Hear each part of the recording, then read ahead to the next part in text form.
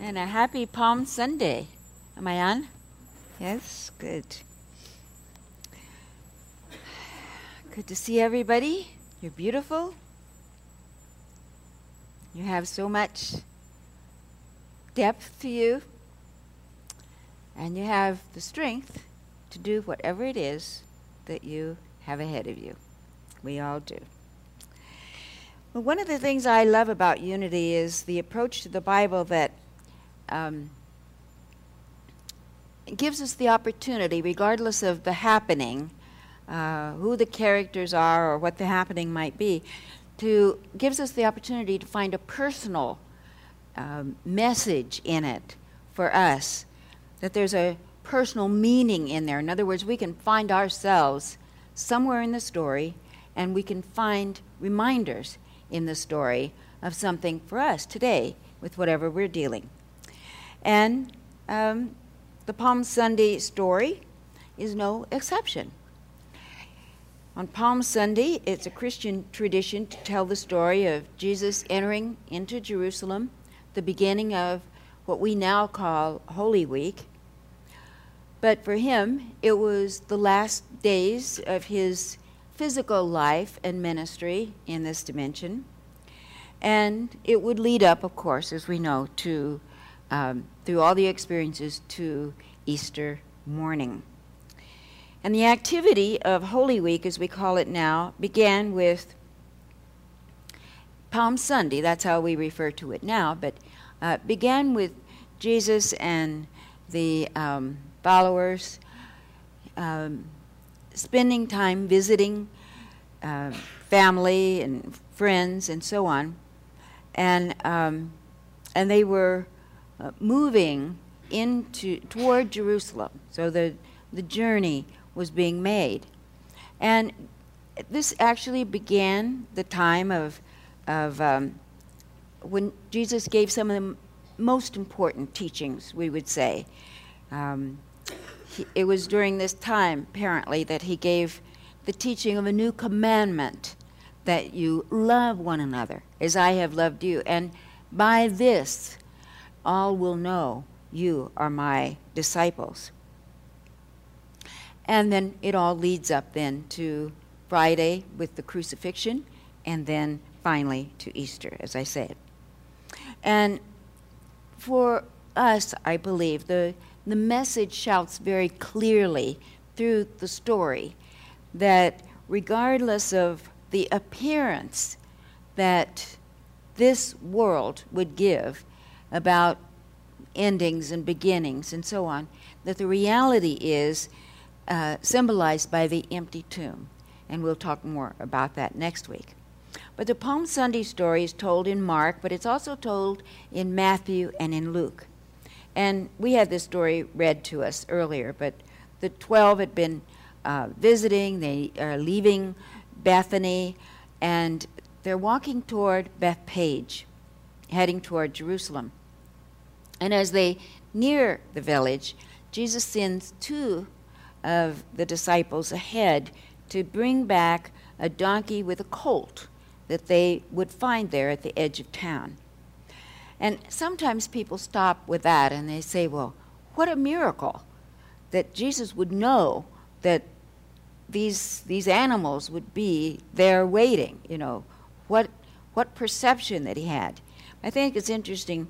Dr. George Lamb's a Bible translator and also who lived in that area, was born and grew up in that area in a small village that was, he said, almost unchanged since biblical times. He writes that it would not have been uncommon for there to be a donkey, a colt waiting there, more than one for that matter, because he said that to the Easterner of that time, their donkey would have been like their car or their taxi that was waiting there to be hired. So it was a natural thing. So the men went and brought the animals for Jesus to ride into Jerusalem. And as he entered the city, we're told that many followers were with him, and many people lined the roads.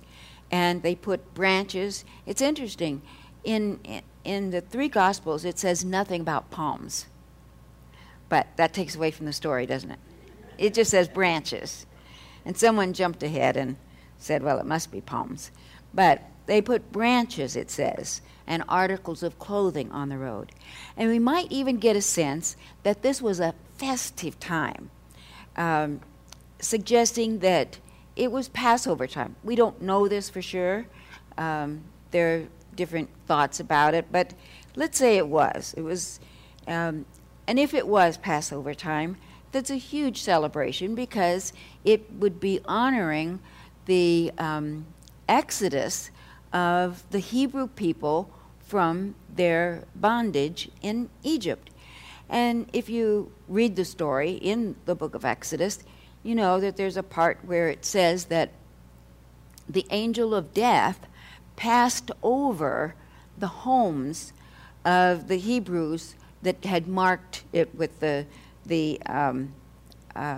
mark of the blood. So that's where we get the term Passover. It reminds me of a little story I get a chuckle out of, and I think I've told it before on Palm Sunday. But it seems like there was a little boy who stayed home from church, wasn't feeling well on a particular Palm Sunday, and family went ahead. And so when they came back, they had some palm fronds because, that fit in with the Sunday lesson. And the boy wanted to know what they were for because he had missed the service. And the father proceeded to tell him the story that the people were holding palm branches over Jesus as he rode by. And the boy says, wouldn't you know it, the one Sunday I'm not there, he shows up. Well, Jesus showed up on that first Palm Sunday, and it marked the beginning of the events of Holy Week. So now let's look at some of the symbols that we can find within this story to see how it might apply to our lives. I sense that Jesus never did anything without a purpose, and the purpose ultimately is to point each of us to finding the Christ within us, finding our own divinity, finding our own Christ power to be the overcomers that we can and shall be. So it was vitally important that Jesus do this, but it is vitally important that we do it as well. So if you look at the front cover of today's bulletin, you notice we have a quote there from Charles Fillmore, co-founder of Unity, about the Palm Sunday. And just briefly, we're reminded that Jesus represents the ever-living presence of God within you and within me. And his life is a living example of what it means to express this divinity that's within. So Jesus recognized it and expressed it. And today we can think of this as Jesus representing the Christ in us and representing the power within us that we can tap into. So it would be an understatement to say Jesus demonstrated the Christ of his being. That's a true statement, isn't it? But it isn't enough for Jesus to be the only one to do that. It takes our going and doing likewise. See, his mission would not have been fulfilled with just his knowing his own power, his demonstrating his own power. His mission was and is continually fulfilled as we know our Christ power and express it. So Jesus awakened to his divinity, and in the process, he made the journey to Jerusalem. Now that was important for him because of what it symbolizes, and it's important for us because of what it symbolizes within us. When we begin awakening to deeper levels of our spiritual reality, we put our foot on the path to Jerusalem symbolically, because and not the place Jerusalem, that city in Israel, but what Jerusalem represents. The name Jerusalem means habitation of peace. Habitation of peace. City of peace. Well, back then, Jerusalem was considered the center of the sacred geography of the Jewish people. It had special meaning to people, so going there to celebrate was important. It was the ancient capital of Israel at the time of King David and of his son Solomon. And during that time, all the tribes were united under one king. So Jerusalem was very symbolic for the people, and it symbolized the glory of the past. The glory of the past, and they were looking for that again. They were actually looking for a Messiah to come and bring again the ancient glory to the people. And it's interesting to note that even though Jesus taught that his kingdom was not of this world, those closest to him still didn't totally get it. Many still expected him to ride into Jerusalem and reestablish the past glory. They knew he had the ability, so they fully expected that if he was pressed, he would do it. So he began the week by making the entry into Jerusalem, but not for the purpose of setting up an outer kingdom. Rather, for showing us the importance of experiencing real Christ power within us by the choices that we make for peace. You know, the power that Jesus always talked about and expressed in his life was not a power of human might, of human overcoming per se, or human strength, but it was of bringing forth the inner power.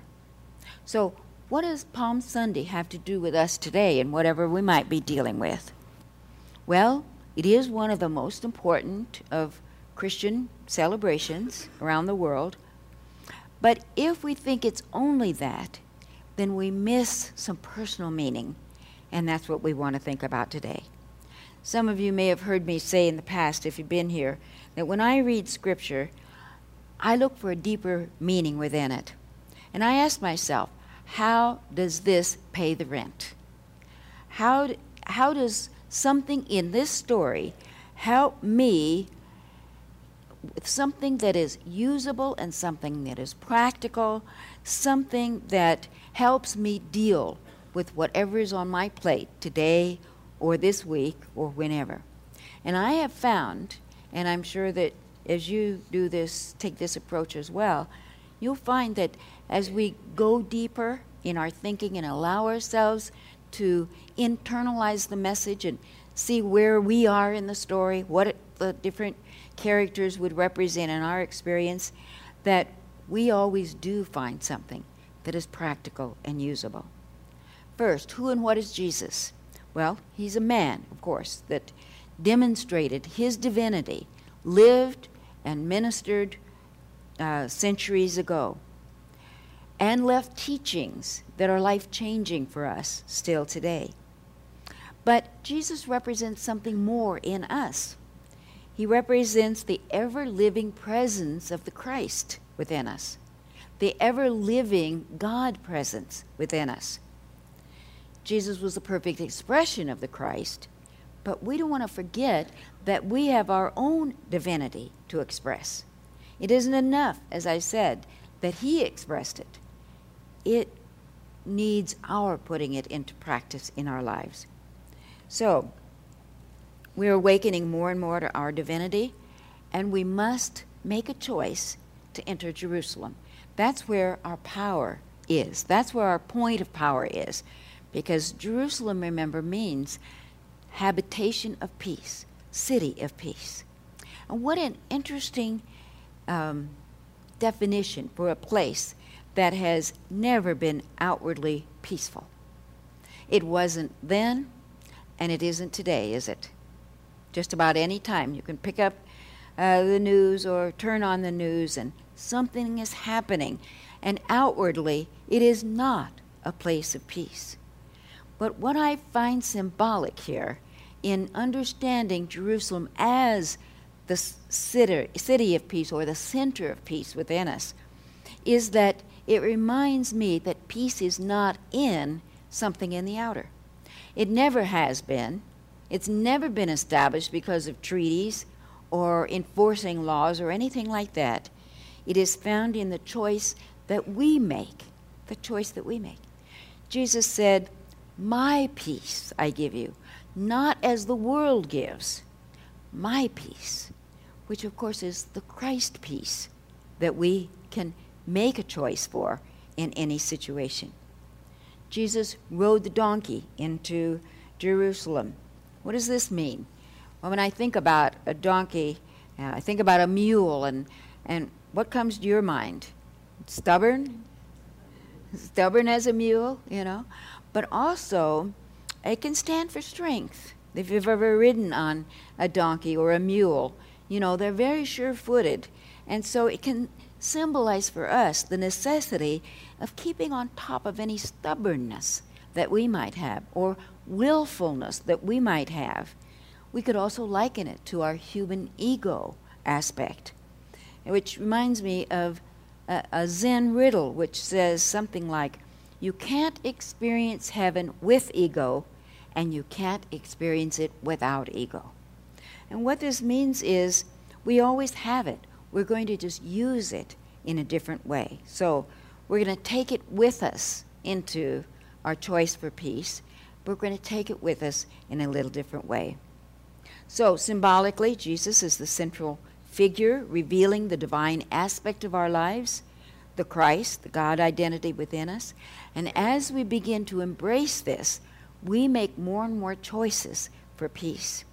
We decide to make the journey from who we thought ourselves to be, only human, with only human energy to draw upon, to the understanding that we have the Christ power within us, because we are first and foremost spiritual beings.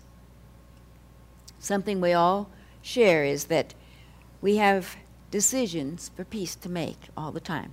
We all have challenge. We all have different things that we're dealing with. And we always are at a point of decision. Are we going to stay with a choice for conflict, or are we going to make a choice for peace and claim our power? Entering into Jerusalem or making a choice for peace doesn't mean there's going to be an immediate evidence that something is different. But what that inward choice for peace does assure us is that we will connect with the kingdom that is not of this world, the kingdom within. So it's a demonstration of what the kingdom is about. Blessed is he who comes in the name of the Lord. Blessed are we when we open ourselves to the choice for peace and surrender our willfulness and surrender our resistance. We know Jesus entered Jerusalem willingly, knowing what was ahead of him, but also knowing that anything in between was an illusion, that life was the reality. Larry shared today's daily word, but it's a great message that as we enter into Holy Week, to vow to make this a holy week in our lives, to be open to new understanding, new insights of who and what we are as we practice the presence with our daily choices. So, whatever we're dealing with, remember, we can do all things through Christ who strengthens us. God bless you. God bless your Palm Sunday. God bless your Holy Week.